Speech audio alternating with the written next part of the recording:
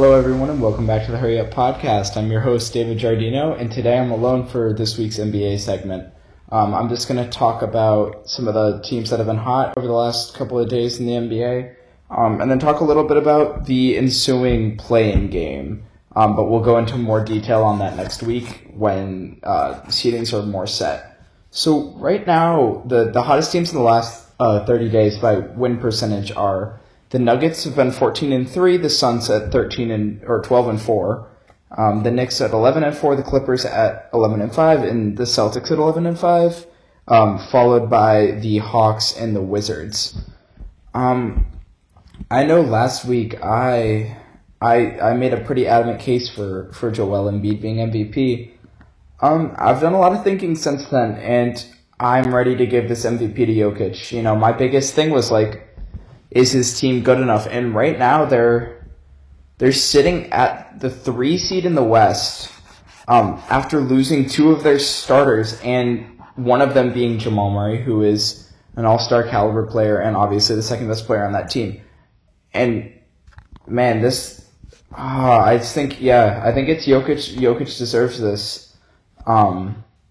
His statistics are arguably better than Embiid.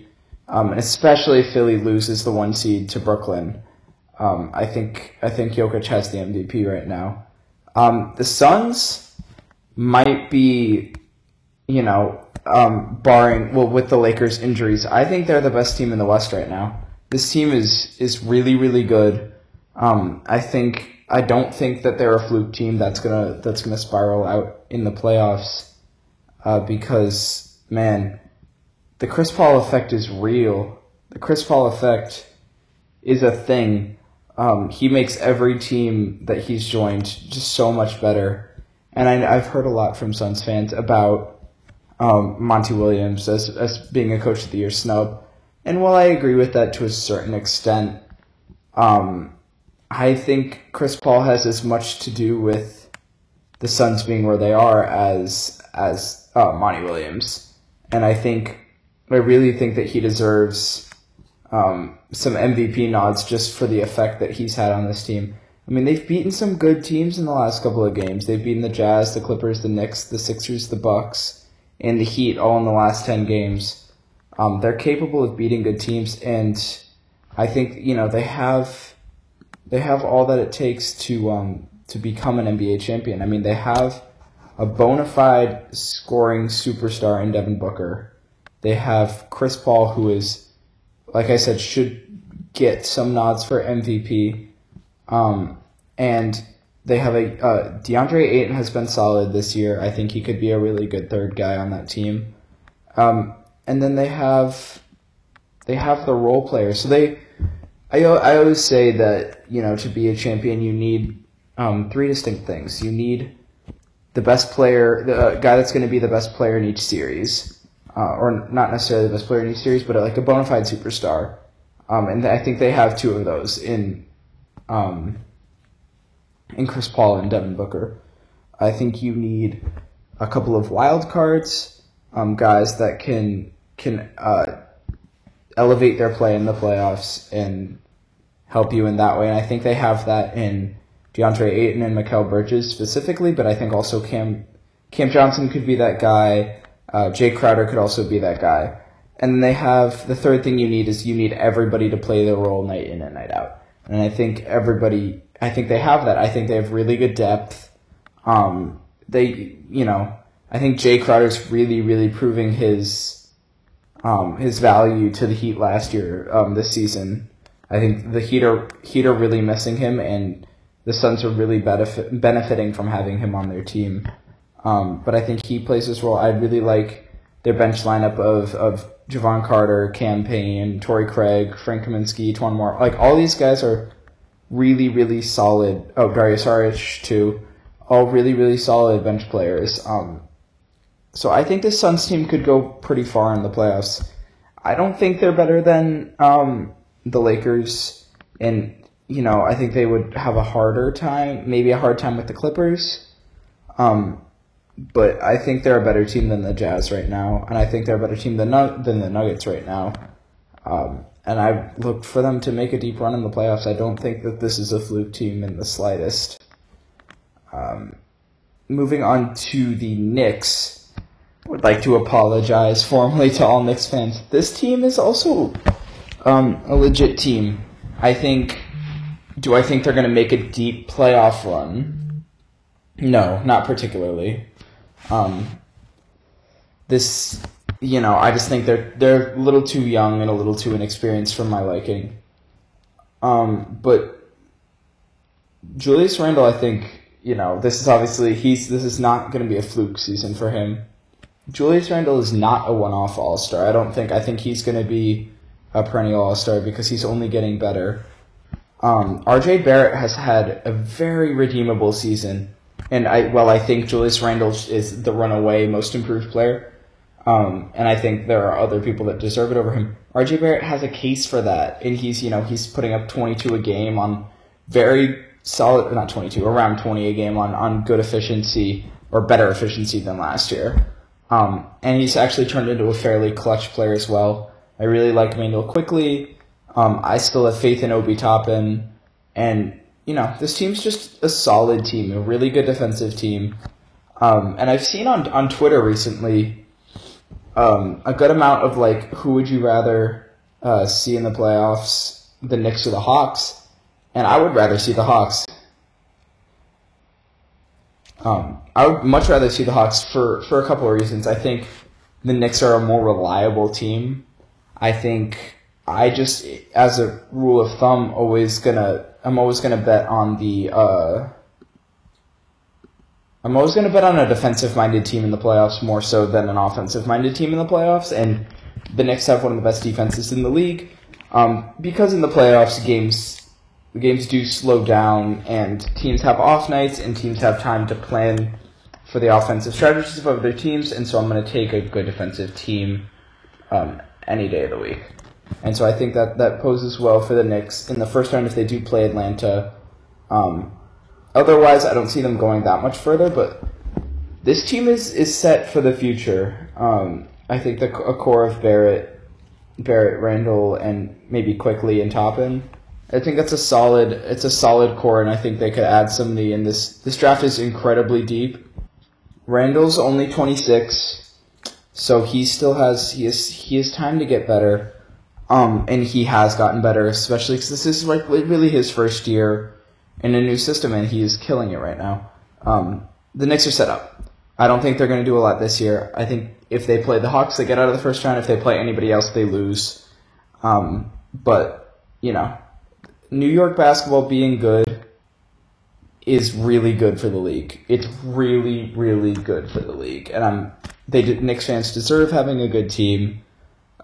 Because they're good fans, and I don't have any problems with Knicks fans. And just like LeBron said it, right, New York having a good team is good for the league, and it's good for basketball.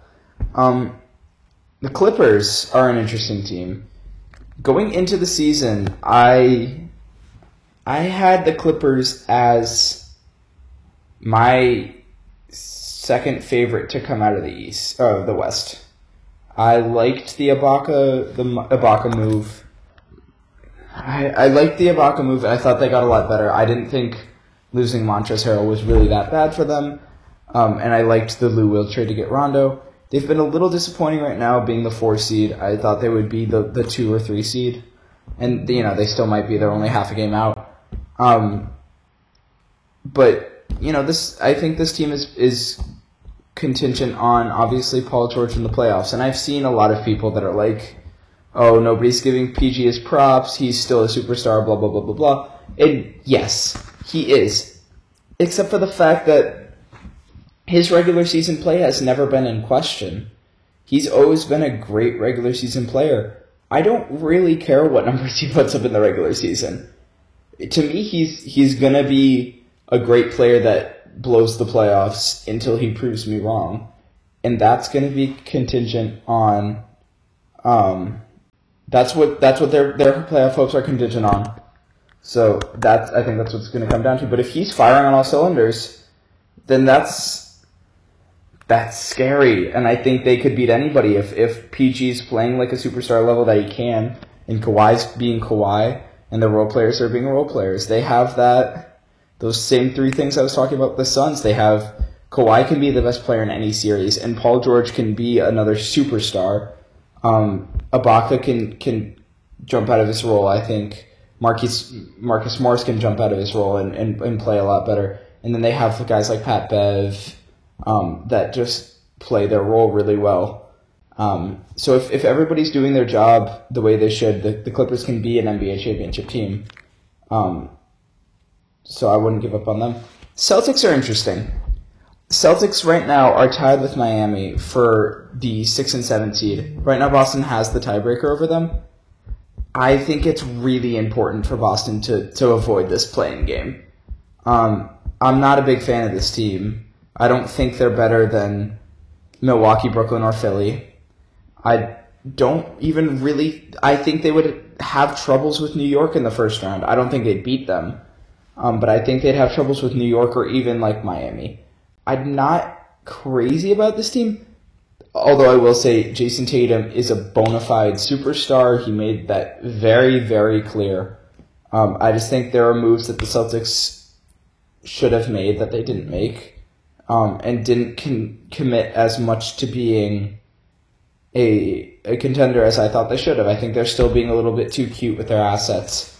And so this team, I don't know. I don't love them for the playoffs, but I think they need to get into that five spot in order to be legit. And last two teams I want to talk about are Atlanta and Washington. Washington is finally becoming that team that we thought they were going to be at the beginning of the year. I do not want to see this team in the play-in game. I don't, because they have two guys that can win you a game. I know Russ gets a lot of crap for like all that he does, and I get it. It's like kind of understandable. I don't really understand it, but like I get it. He does take some boneheaded shots, and he can be selfish sometimes. But like him and Bradley Beal can go out and win you a game. And I saw a stat today that with Russ and Daniel Gafford has actually been an incredibly underrated pickup for them. The Wizards are plus 12 with Gafford and Westbrook on the floor. That connection has been really good. I don't want to see the Wizards in a play-in game. That's why I'm saying, I've said for Boston and Miami, they need to get out of that 7 seed. Because I think the Wizards have a good chance to upset whoever's there. I really, really like this team. And the last team, Atlanta, I think they're in a similar boat to New York, where they're a young team that I don't really trust in the playoffs, because they do have a young superstar in Trae Young. Their second best player, John Collins, is also super young. But this is also a team to look out for the next 4 or 5 years. So I do want to talk, before I go, a little bit about the premise of the play-in game, because I've heard the concerns, and I've heard there shouldn't be a play-in game. I think the play-in game is perfect for the NBA. I think it's exactly what it needs. For a really long time, tanking has been a problem in the league. Teams, once they know that they're not going to get that 8 seed, or even if they know that they're going to get an 8 seed, decide, okay, we're just going to tank now and get a high draft pick. Or it's been that the 8 and 9 seed are really close and both deserve to be in the playoffs. Like last year, I don't know, the Blazers and the Grizzlies, I think, were both playoff caliber teams, and they had the play-in game, and the Blazers, who were the bottom seed, won and got into the playoffs, which was the right choice because they were a more playoff ready team. I think this could only be good, and I get the concerns that are out there, but this is also the first year of the game, and maybe in the future they'll move into like they did in the bubble, where it's like you have to be a certain number of games behind to even play in the game. But I think for a preliminary try on this system, I think it's really good for the league, and it makes sure that in basketball, it's injuries are a thing that in other sports it's not as big of a deal. If like one player gets hurt on your team, it's not as big of a deal because you might you can still probably win a game if your best player gets hurt in another sport. That's not a thing in basketball, really. If your superstar gets hurt, you're probably not going to win that game. And especially if your superstar misses extended time, you might not finish as high as you should have. In the last couple of years, the 9 and 10 seeds have been incredible, incredibly close. Sorry, to the 8 seed. And I think this playing game is only gonna make it so that we know that the right team made the playoffs, and that's only gonna be better for the first round matchups. I already think that there isn't gonna be a sweep this year. I don't think there is going to be a sweep in the first round of the playoffs this year. And so I have no problem. I have no problem with the playing game. I think we could see a team like Washington get in because they had a slow start to the year. Does that mean that they don't deserve to get into the playoffs? No.